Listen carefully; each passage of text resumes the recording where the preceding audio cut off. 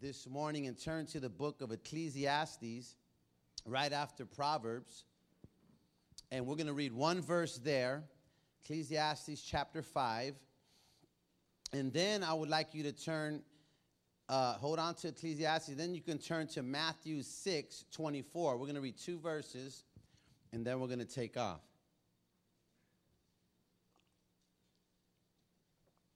And I really want to thank the Lord for the opportunity to speak, and thank Pastor Josie as well. And it's good to be saved today. How many can say amen? Amen? It's a good time to be saved, serving the Lord, because there's no better life. Amen? And excuse me, I'm fighting a cough, so I might cough periodically. Ain't there somebody praying right now, too? There's intercessors praying. I think they're upstairs. Praise the Lord. Look at that. They have intercessors praying, ushers, greeters. I mean, come on, somebody. They got it going on in Hayward. How many can say amen? Amen? Praise the Lord. I'm just trying not to miss nothing so my entire church team that's here will catch everything. Hallelujah. Praise God. Amen. But I thank God for what he's doing in the Pittsburgh, Antioch area. Praise the Lord. Do you have Ecclesiastes chapter 5? Amen. And you have Matthew 6?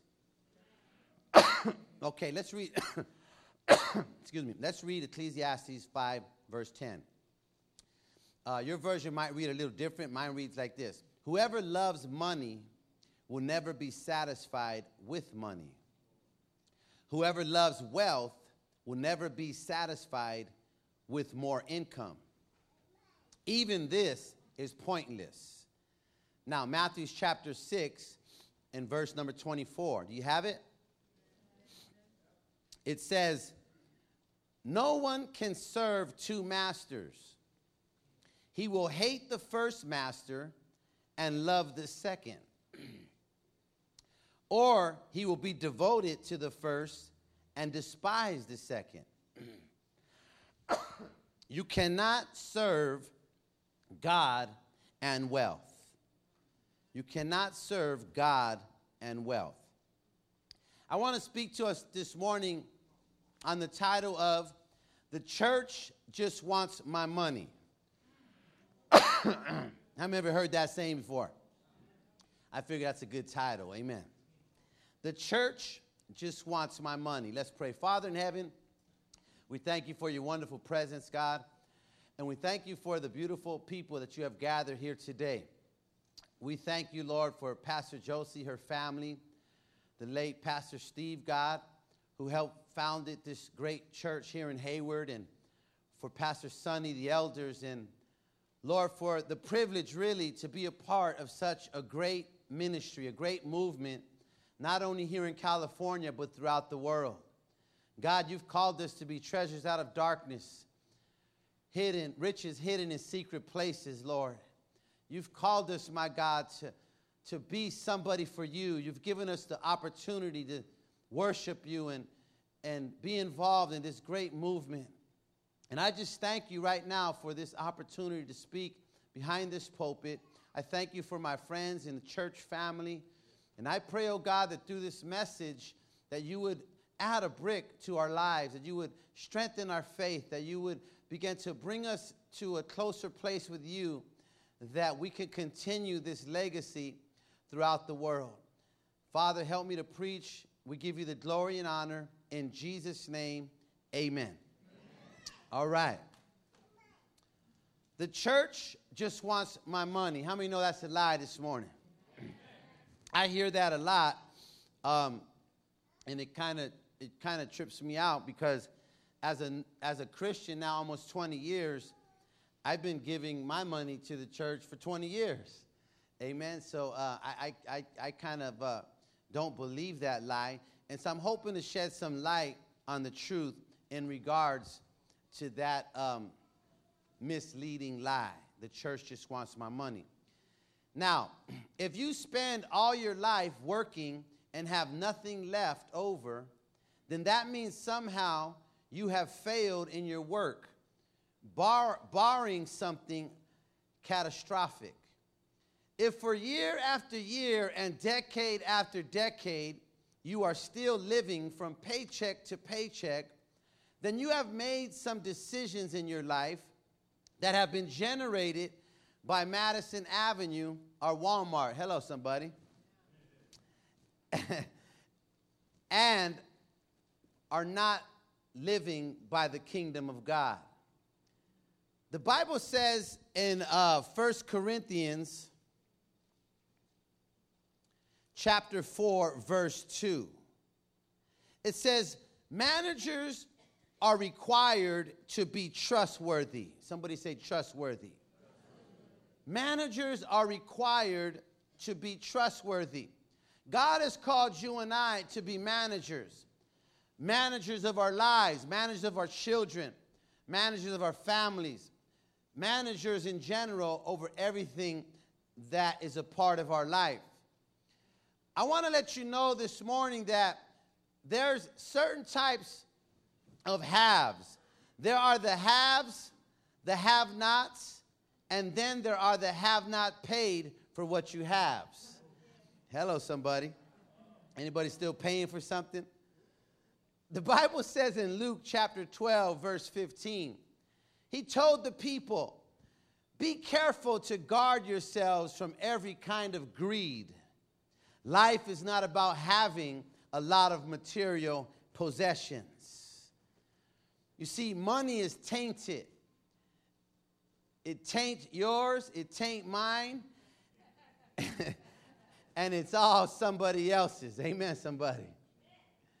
You know, money comes and goes. Money, you know, we get paid and then it's gone and so on and so forth. Money doesn't satisfy us at the end of the day. Only God can. How many can say amen?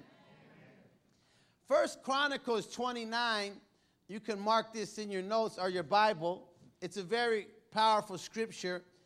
Verse 11 of 2 Chronicles 29 says, greatness, power, splendor, glory and majesty are yours, Lord, because everything in heaven and on earth is yours.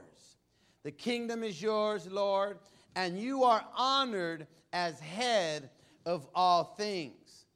You see, God wants us to understand here that everything belongs to him. Everything belongs to him. As a matter of fact, in Psalms chapter 50 and verse 10, he even says, every creature in the forest, even the cattle on 1,000 hills is mine. I want to declare to us this morning that God owns everything. Everything. So this thing about the church just wants our money is a lie. Is a lie this morning. I want to bring out 3 points that I believe that can help us out a little bit when it comes to this area of our lives. Number one, I want you to know this morning, Victory Outreach Hayward, God wants the best for us. Turn to your neighbor and say, God wants the best for you. He wants the absolute best. Now, I'm sure there's some of us that maybe don't feel like that at times, especially when we're broke. Hello, somebody. Especially when a bill comes and you don't know how you're going to pay for it. You're like, wow, where's God at in this? But I want to assure you this morning that God wants the best for us. We find that in Jeremiah chapter 29, verse 11. We're going to read through 14 this morning. He says, I know the plans that I have for you, declares the Lord. They are plans for peace and not disaster. Plans to give you a future filled with hope. Then you will call to me. You will come and pray to me, and I will hear you. He goes on to say in verse 13, when you look for me, you will find me. When you wholeheartedly seek me. Final verse 14, he says, I will let you find me, declares the Lord. I will bring you from captivity. I will gather you from all the nations and places where I have scattered you, declares the Lord. I will bring you back from the place where you are being held captive. See, here I want you to know that God promises each and every one of us a future and a blessed life and not to harm us. So that means when the struggle is happening, the finances are low, or whatever is happening in our lives, it doesn't mean that God's trying to hurt us. I want you to know that. God has a great plan for each and every one of us within the sound of my voice. He wants to prosper us and give us hope and a future. You see, this passage is talking about that God shall form his purposes in our lives. You see, we often do not know in our own minds, but the Lord is never at uncertainty. Hear me now. He's never unsure, or he's never in a place and a thought toward us that he's not sure if he wants to bless us or not. When God sets forth a promise and a word to you and I, he's going to accomplish that promise. He's going to come through. He doesn't change his mind. But the Lord is never at uncertainty. You see, me and you are sometimes ready and uncertain, and we fear that God's design for us is not going to happen. Right? Circumstances and situations in our life hit our homes and hit our families, hit our churches, and all of a sudden we start getting uncertain, and we think that God's plan isn't going to work out. See, but as his own people, you and I, even that which seems evil, hear me now, is good. Even that which seems evil is good. God is always looking out for mine and your best interest this morning. Isn't that good news? You see, church, never think that God's plans are to harm you. You know, I hear people sometimes, they're new Christians, or maybe sometimes they're in a drought or a dry spell in their life, and they start wondering about the plan of God towards their life. And they start accepting things like defeat, accepting things like, well, I guess this is just how God wants me. You know, and we walk around with our head down sometimes, and we begin to, just kind of accept our circumstance, but we're not rejoicing in it like it's a plan of God. We're just saying, oh, well, but there's no hope there. You know what I'm talking about this morning? You see, even that which seems evil, the Bible says, God is turning around for the good. See, don't let your circumstance bring you down, but let your faith level arise above your fear level and begin to believe God that, yeah, I might be going through it. I may not be working right now. Things might seem rough right now, but my friend, God's plans towards me are good. Hallelujah. Come on, give the Lord some praise this morning. You might be going through it, but this is a good time to clap. You might be broke, but this is a good time to praise him. You might not have a job, but lift your hands and give him glory, because God's plans never fail. Are you hearing me this morning? God comes through, folks. You know, what God is trying to do many times in our lives, it's not that his promises change. It's that he wants you and I to build our faith. Right? Build our faith. You know, the Bible talks about how demons and the devil believe in God. So I want to declare to us this morning that just because we say, I believe in God, he's going to work it out. Do you really? Do you really have faith that he's going to work it out? Do you really have faith that he's going to come through? Let me ask you a question this morning. How's your faith? Is it strong, or is it mediocre? Or is it weak? Where's our faith level at this morning? God says that, no matter what you're going through and in times that are rough, he promises in Romans chapter 8, verse 28, we know the scripture, we know that all things, somebody say all. We know that all things work together for the good of those who love God, those whom he has called according to his plan. Hallelujah. His plans are to give us hope, prosper us, and give us a future. You may not feel hopeful. You may not feel prosperous. You may not feel positive about your future. But my friend, I want you to know, whatever you're going through, God's working it out for his good and his plan. Well, how's it his plan, Pastor? I'm kind of hurting right now. How's his plan, Pastor? My loved one died. How's his plan, Pastor? I ain't got a job in 6 months. How's his plan? Listen, my friend, build your faith. Stand on the promise. Trust God. I'm telling you now, God is working it out for the good. My brother got killed 3.5 years ago. How's that God's plan? Man, I know people suffering here and there and everywhere. How's that God's plan? My friend, I can't understand the mind of God. I don't put God in a sandbox. God is sovereign. God is all powerful. God is knowing. And later I'll see my brother. Later someone will get a job. God is in control and he's working it out. Come on, if you're going to clap with all your heart this morning. Come on. Come on, I want to get a base hit this morning. Come on, I need some encouragement. Hallelujah. Somebody say he's working it out. Come on, he's working it out. How many believe that this morning? I believe some of you are going to prosper this year. I believe it's not too late. God is going to turn it around for you. He's preparing you for his plan. You hear that this morning? He's preparing you for his plan. And guess what? He's not killing you. See, sometimes we think, oh, woe is me, and we start going to this pity party, start getting negative and complaining because we don't like our situation. We allow the enemy to come in. But I'm telling you, through your pain and through your struggle, God is preparing you for his plan. The problem with us sometimes, we hop off the potter's wheel. We don't like the pain. We don't like the hurt. We don't like the feeling of having to go through it a little bit. But like Pastor Steve always said, man, success is uphill, baby. Don't come in a vacuum. Tell your neighbor, we got to pay the price. How's your faith level this morning?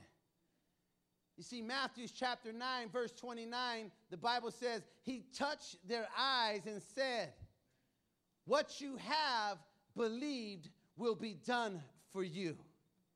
Did you hear that this morning? What you have believed will be done for you. What you believe, he said. What you believe, he said. You see, church, catch this. Strong faith sees results. Are you hearing me this morning? Strong faith sees results. When you and I have strong faith, when you and I have allowed ourselves to grow through the Word of God, through prayer, through coming to church, through making altar calls, when we develop our faith, my friend, there is no mountain we can't conquer. There's no valley we can't get through. There's no situation, man, that God can't turn around. Because why? We have strong faith. Strong faith. We're not easily moved. We're not easily shaken. But we believe God in the midst of the circumstance because we know that God is going to come through. We don't stop giving when we're broke. I don't know what side to look to. Amen. We don't hold back on God. We don't stop coming to church. Let me preach to the wall. We don't stop coming to church. We don't stop playing the congas. We don't stop showing up. Come on, somebody. We don't stop. We keep marching. Why? Because we have strong faith. So we continue to believe God, and we continue to do that. And what happens? Results, my friend. So turn to your neighbor and say results. Turn to someone and say, your kid's going to get saved. Don't worry about it. You're going to get that job. Don't worry about it. You see, church, hear me this morning. Faith separates the boys from the men, the girls from the women. Are you hearing me this morning? Faith separates us. Real faith, you're like a giant. You got faith. You've been praying. You've been fasting. You've been seeking God. Your faith is up to par. And therefore, you don't stop marching. You keep moving forward for the glory of God. When someone's shamming, holding back, not showing up, hello, somebody, that's because they have weak faith. Who are you judging, Pastor Adam? Why don't you do this? Try judging yourself this morning. Real faith moves forward. Real faith continues to believe God. I thank God for my mother-in-law who has diabetes and she has kidney failure and liver failure, but she's still showing up at church, lifting her hands and giving God the glory. Come on, somebody. I thank God for William's mom, Susan, who has 80-something plus years and still coming. She's more faithful than some of the young folks this morning. Am I telling the truth? Am I telling the truth? I thank God for Brother Lorenzo. That's right. I remembered your name, my brother, who at one time wouldn't come close to church. But my friend, he's in a suit. Come on. Praise it. Oh, come. Ooh, wee. I know Billy was getting discouraged. I know Billy was feeling like giving up. I know many times maybe she felt like walking away, but she continued to hang these curtains, show up at church, believe God, and my friend, real faith has results.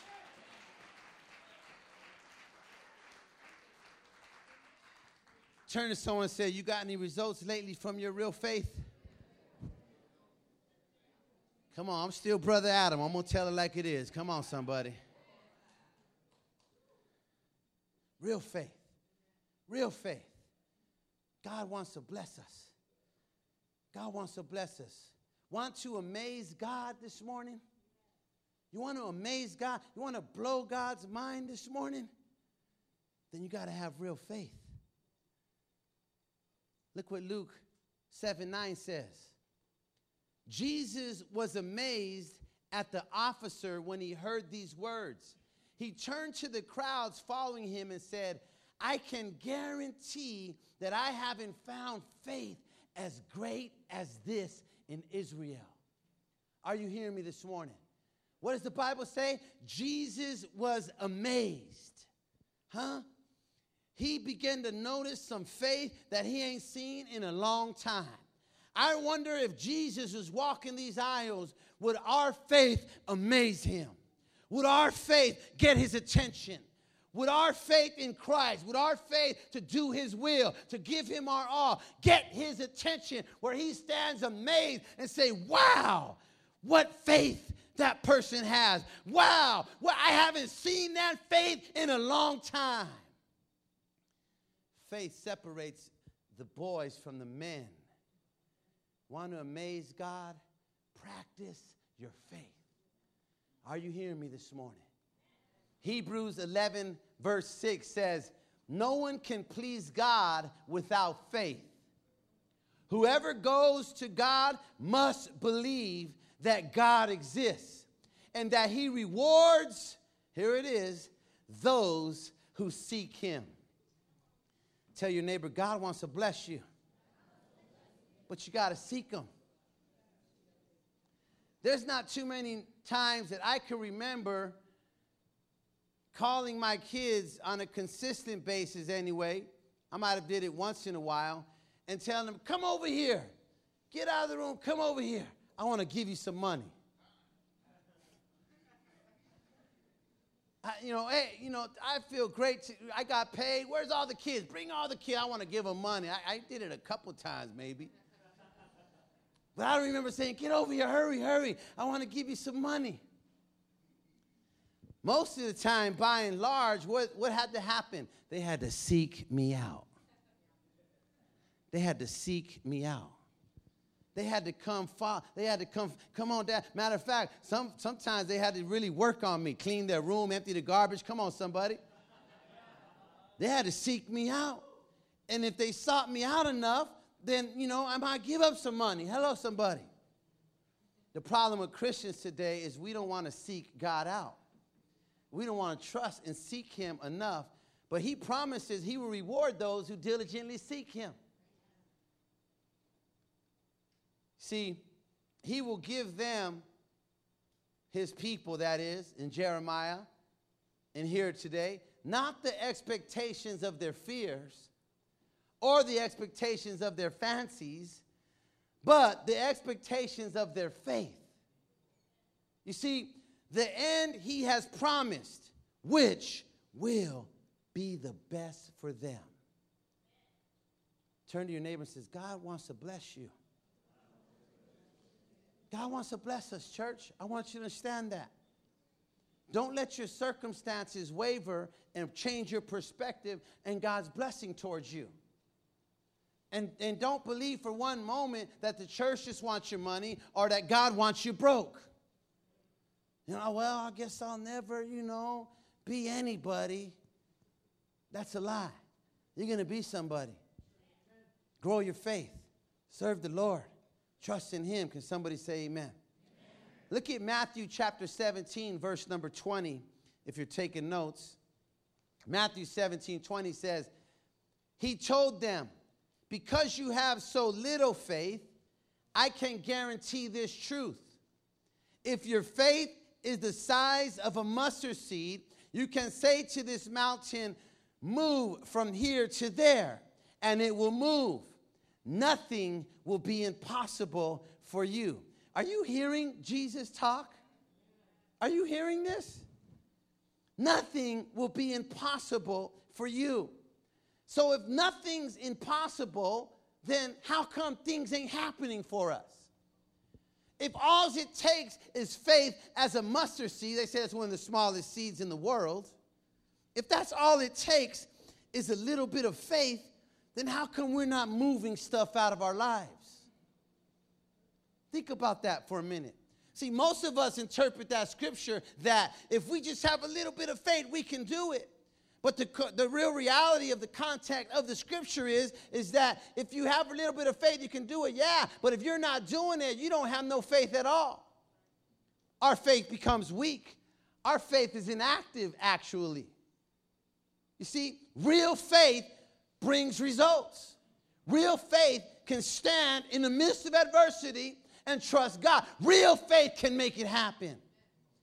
Real faith believes God for the best. The best wife. Come on, somebody. Oh, don't no one get married no more, huh?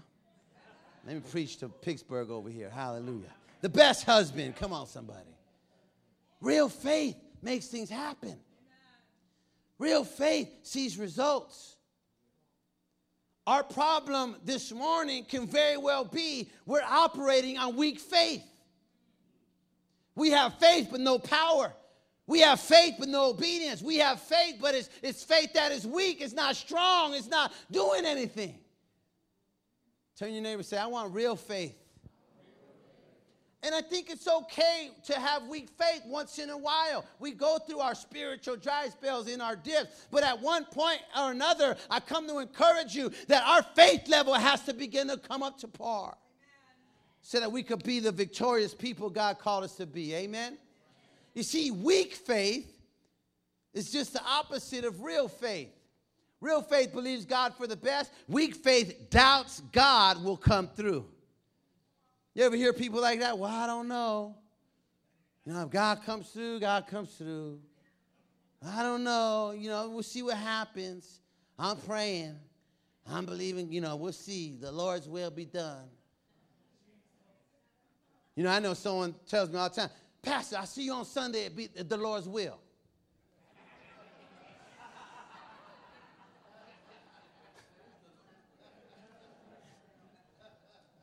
Hebrews 10:25 says, don't neglect coming to church. What do you mean it's the Lord's will? As long as you have breath, God wants us in church. Come on, somebody. Put your faith to action. Put your faith to action. I ain't got a car. I ain't got a ride. I ain't got a... Listen, man, that's why they made buses. Listen, man, that's why hippies get across the United States by putting their thumb out. Hitchhike to church. Can I preach this thing this morning? Weak faith doubts God will come through. Well, I'll just sit here and wait for God to come through. I want a job, but God ain't provided yet. Amen, somebody. What do you mean God ain't provided? You need to get yourself up. Amen, somebody. You need to get down to McDonald's. McDonald's, I'm more skilled than that. You are? You're more broke than that too. Amen. Come on, man. I'm an ex-convict, work for the government. Hello, somebody. I'm an ex-convict, man. I had great jobs, man, throughout my years. Why? Because real faith believes God for the best. Come Come on, somebody. Listen, my friend, God will always come through. Always come through. Always come through. Jesus said in Mark, chapter 11, verse 22, Jesus said to them very simply, have faith in God. Have faith in God. Have faith in God. Tell your neighbor, have faith in God. Let me ask you a question this morning. Who's your faith in today? Really?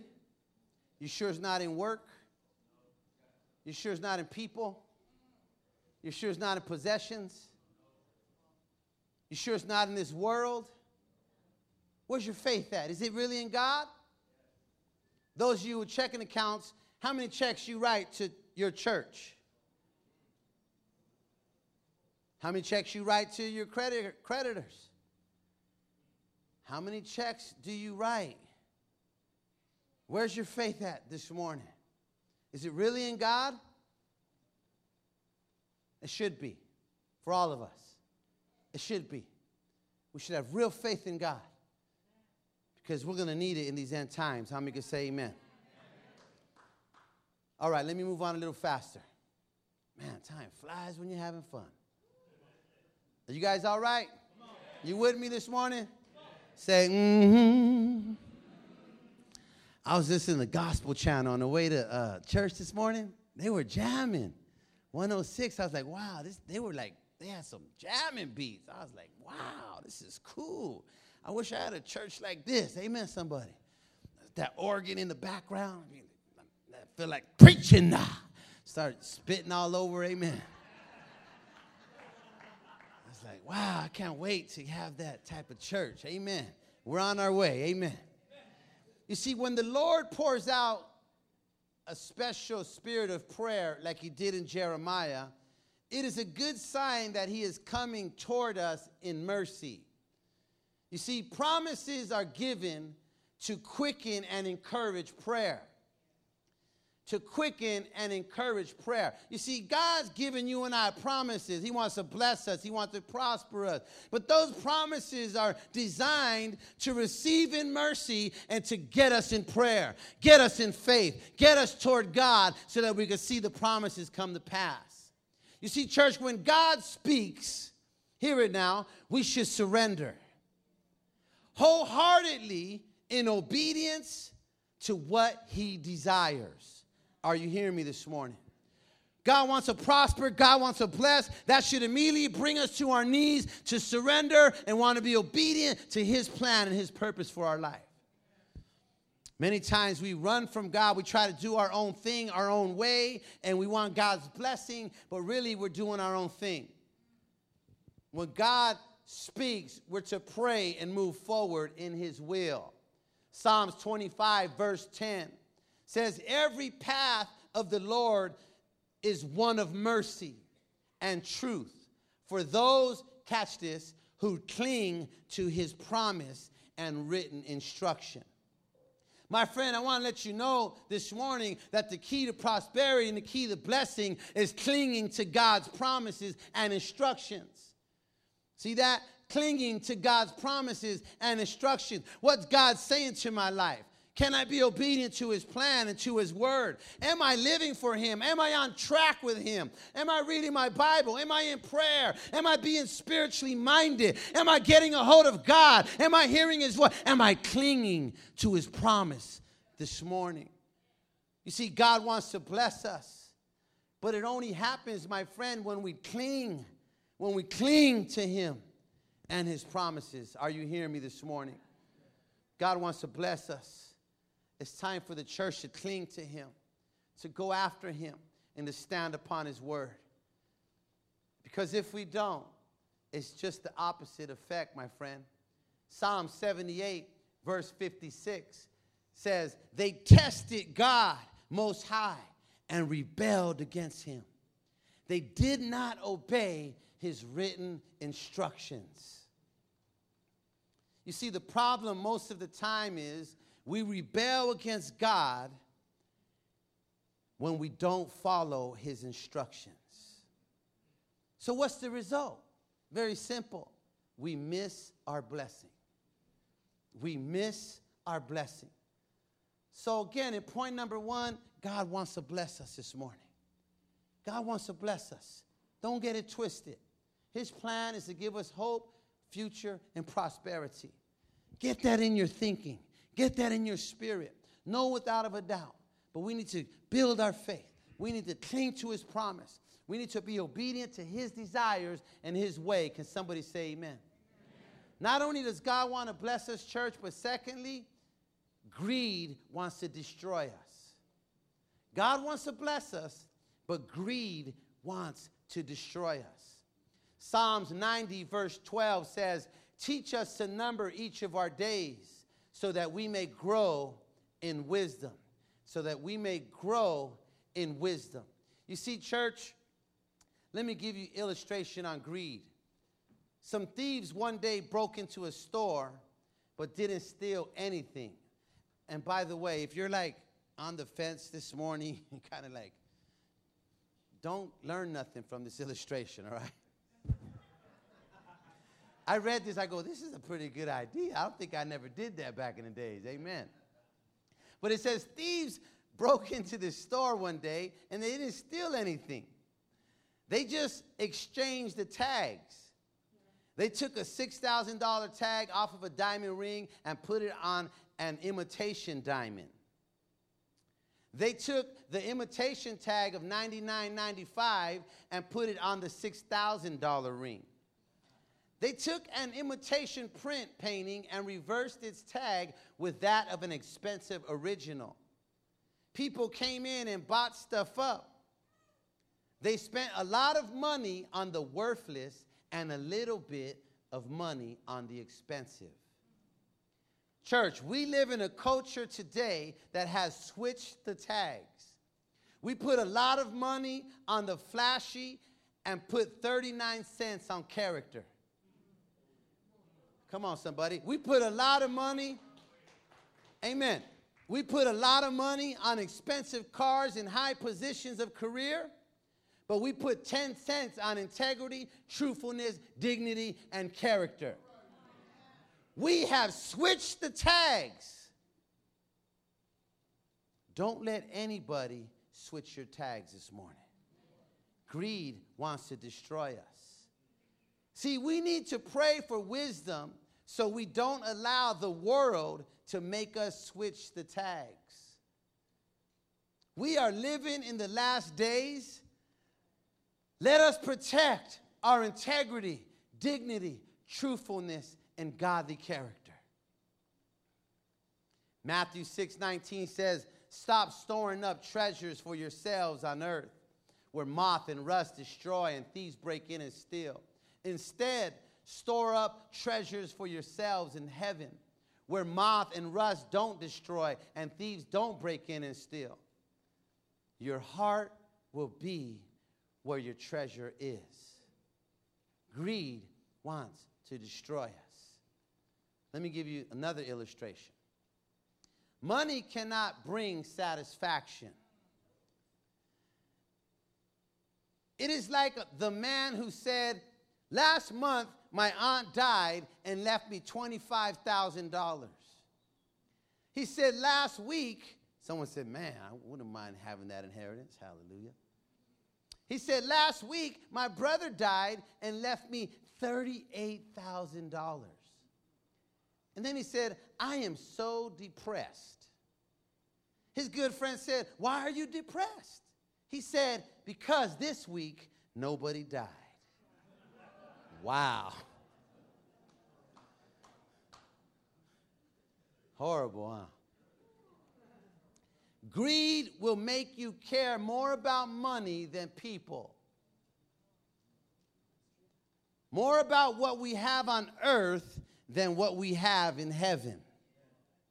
Matthew 16:26 says, what good will it do for people to win the whole world and lose their lives? Or what will a person, here it is, give in exchange for life?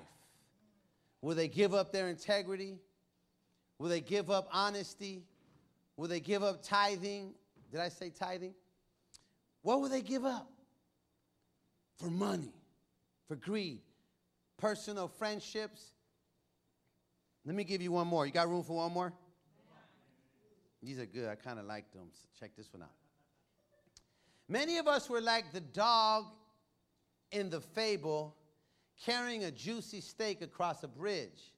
As he walked and crossed the bridge, he looked over and saw the reflection of his face with the steak in his mouth. He thought it was another dog with a bigger steak. So he went after the bigger steak and got neither. Hello, somebody. Turn to your neighbor and say, just keep your own steak, man. Or better yet, tell him, keep the Spam. Hallelujah. Keep the chorizo, man. 99 cents. Hallelujah. 1 Timothy 6:9, I'm coming in for a close. But people who want to get rich keep falling into temptation. They are trapped by many stupid and harmful desires, which drown them in destruction and ruin. Certainly, the love of money is the root of all kinds of evil. Some people who have set their hearts on getting rich have wandered away from the Christian faith and have caused themselves a lot of grief. I don't know how many people wandered from the faith because of a job, because of money, because of, I have to take care of my family. But they left God in the process. Listen, church, seek God, not money. Trust God, not money. Greed only leads to all kinds of evil and eventually walking away. Symptoms of greed this morning: missing church for work. Stop paying our tithes, become inconsistent. Negative attitude when it comes to giving. My friend, if that's our perspective, I want to let you know we only hurt ourselves. We only hurt ourselves when we rob God of the blessing to want to bless us. God says, I want to bless us. I want to bless you. But you rob me in your tithes and in your offerings. God not only wants to bless us, but greed wants to destroy us this morning. And lastly, giving to God is a privilege. It really is. It really is. Deuteronomy 15, verse number 7. Maybe Brother Luis, you could bring the team up so they could believe that I'm closing. Hallelujah. Are you still with me this morning? Somebody say, mm-hmm. That was kind of weak. Come on, I know y'all got more soul in that up in here. Say, mm-hmm. Well, well.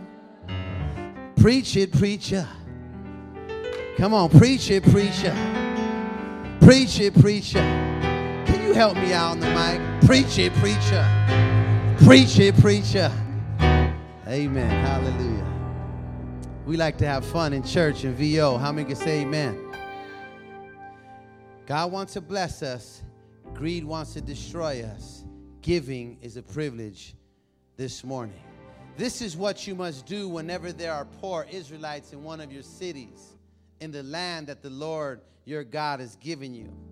It says, be generous to these poor people and freely lend them as much as they need.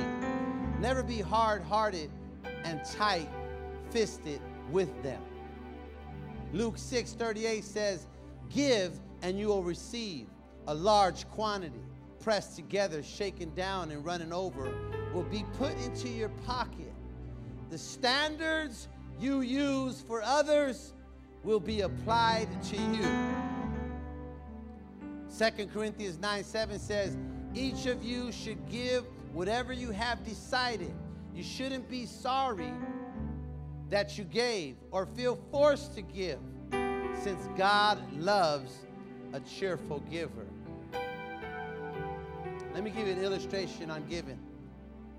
There are three kinds of givers: the flint, the sponge, and the honeycomb. To get anything out of the flint, you have got to hammer it. Then you only get chips and sparks. To get water out of the sponge, you have to squeeze it. The more you squeeze it, the more you get. But the honeycomb simply overflows with sweetness. What are you this morning? A flint, a sponge, or a honeycomb? Do we have to bang an offering out of you? Give, blam, to get $1? Do we have to squeeze it out of you to get you to be obedient to the biblical principle of tithes and offerings? Or are you a honeycomb? You're just grateful. You give to the Lord this morning. Amen. Listen, Victory Outreach, when a person understands what God has done for them, you don't have to prime them to give, and you don't need 10 collections. They understand that it is a great God. In fact, at offering time, we ought to jump up out of our feet and applaud that we are here to give and have been blessed to have strength enough to work that we might be able to give. We ought to just applaud the privilege of giving. See, church, we get it twisted sometimes. We should be generous givers, not tight-fisted and hard. If we are generous to God and others, then God and others will be generous to us. We should plan to give. That's what we should do.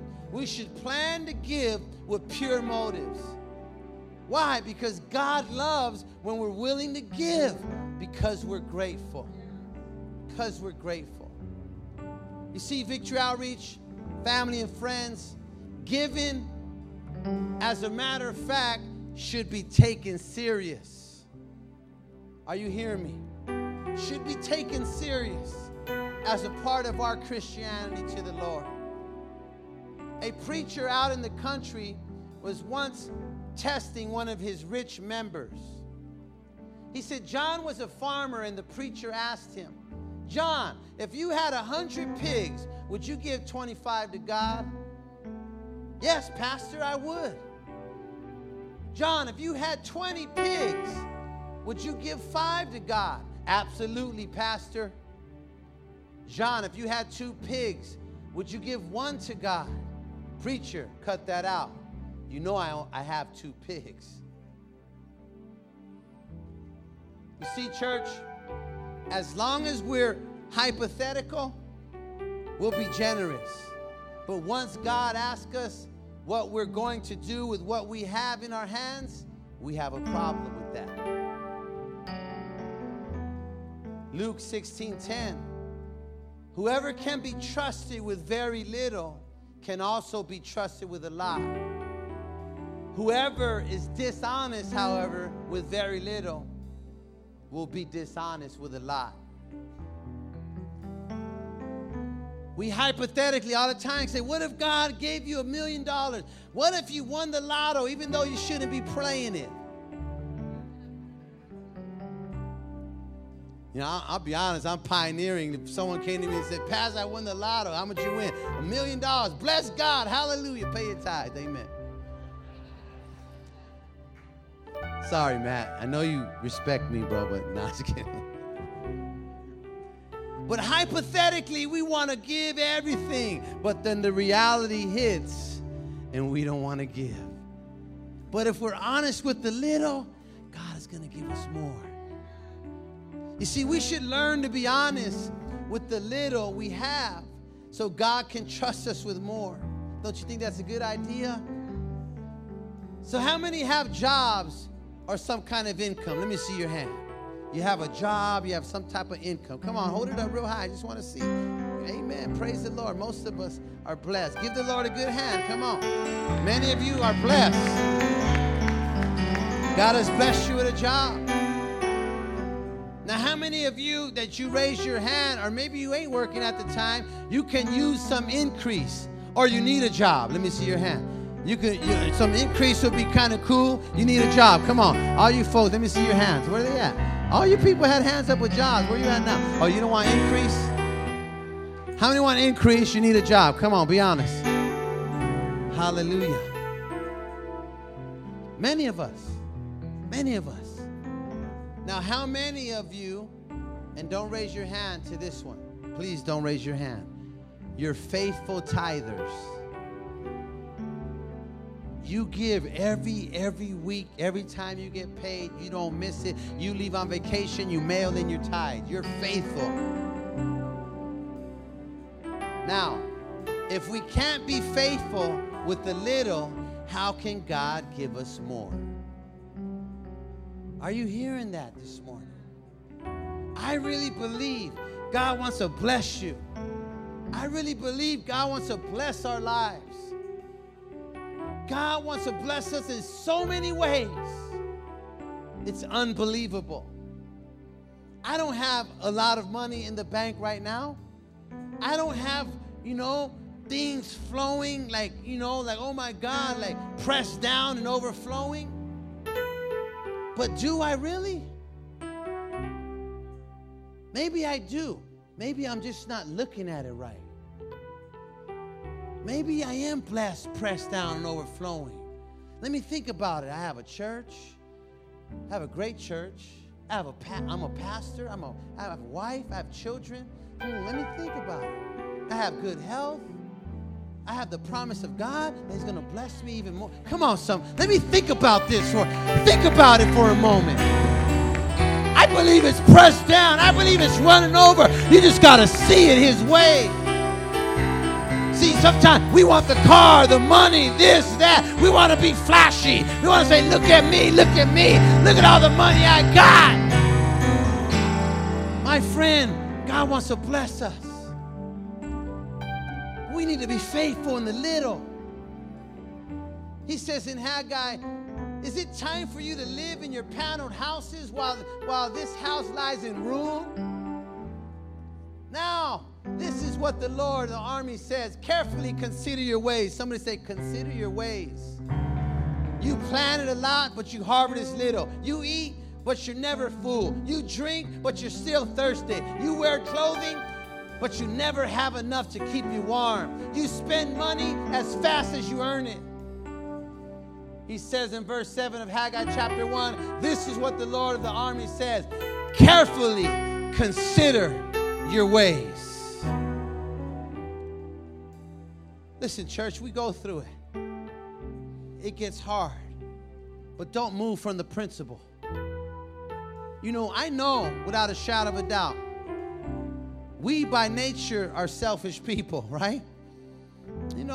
Sometimes it's hard to give. The fact of the matter is people don't like to give. People don't like to give. But God is in the blessing business when we're faithful to Him. Amen? As you stand with me this morning, and we're going to make an altar call. Please, no moving around other than standing up. I want to believe God for each and every one of us here this morning. And this is not a message to make you feel bad. This is not a message to maybe, make you feel not worthy, or maybe, you kind of fell off track. No. God wants to bless us. Greed wants to destroy us. And giving is a privilege. Listen to this, church. A country preacher once delivered a sermon on giving. He said, now, church, we've got to go somewhere, and so we need the church to walk. And the deacons lined up on the front row, and they said, Rev, let the church walk. Let the church walk. The preacher said, we've got to start moving. And the deacon said, let it walk. The preacher saw that he had the deacons with him. So he said, and then after we've walked for a little while, church, we've got to run. The deacon said, yeah, let the church run. He went on preaching, getting the congregation and deacons more excited as he continued. He said, then, after we've run a little while, it's time for the church to fly. Then the preacher said, well, now, you know it's going to take money for the church to fly. The deacon said, let it crawl, Rev, let it crawl. Come on, somebody. What are we saying? People don't like to give. People don't like to give. It's in our nature to hold back. Matthew 6:24 says, no one can serve two masters. He will hate the first master or love the second. Or he will be devoted to the first master and despise the second. You cannot serve God and money. 1 Timothy 6:10 says, certainly the love of money is the root of all kinds of evil.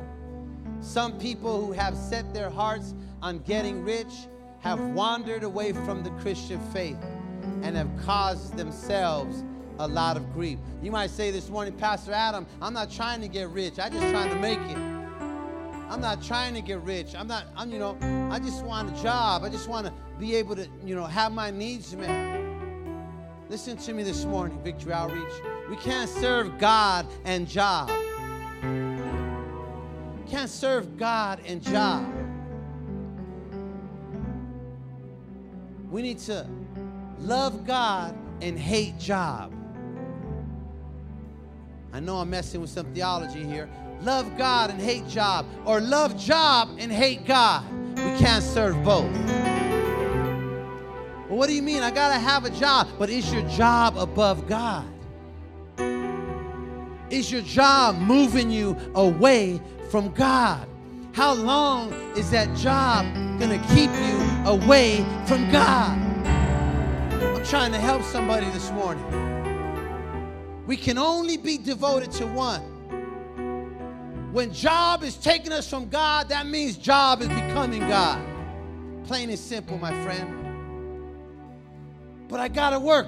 God will give you a better job on another day so that you could be in church if you have faith, if you keep trusting, if you look for that other job, if you believe Him for that other job, God will provide it. No problem. No problem. He owns the heavens and the earth. 1,000 cattle on 1,000 hills, my friend. Have faith. Bring it up to par. Look for work. Watch God provide. Somebody give the Lord a hand. I know what I'm talking about. We can only be devoted to one. When we love money, or let me put it this way, when we love work, because money and work go hand in hand. When we love money, work more than God, it shows. How does it show? In our church attendance and in our tithing record. Listen, I'm stepping on toes to build you up this morning. I want to build you up. I want to see you blessed. I want to see you experience the full promises of God. But the fact of the matter is, when our job and our work take us out of church and take our tithes away from God's kingdom, there's a problem. And it works contrary to God's promises. It also shows in the sinful acts that we allow ourselves to get trapped in. Right? The love of money, the love of work, the love of money is the root of all kinds of evil. So the symptoms of the love of money, the love of work more than God is the symptoms of a sinful pattern of a lifestyle that is contrary to honoring God. Did that make sense? We get caught up. We start getting off track. And next thing you know, we get desensitized to the sin of this world. And all of a sudden we compromise and justify sinful behavior when the fact of the matter is our lifestyle, our conduct, the words out of our mouth are not edifying to God. Am I helping anyone this morning? And guess what happens? Eventually, this leads to backsliding. It leads to backsliding, church. My opening scripture: whoever loves money will never be satisfied with money. Whoever loves wealth will never be satisfied with more income. Even this is pointless. Every head bowed, every eye closed this morning. Please give him reverence to God. Holy Spirit's moving and ministering. God wants the best for us, but greed wants to destroy us. Giving to God is a privilege. The church just wants my money. As your heads are bowed and your eyes are closed, the Bible says you come from your father, the devil, and you desire to do what your father wants you to do. The devil was a murderer from the beginning. He has never been truthful. He doesn't know what the truth is. Whenever he tells a lie, he's doing what comes naturally to him. He's a liar and the father of lies.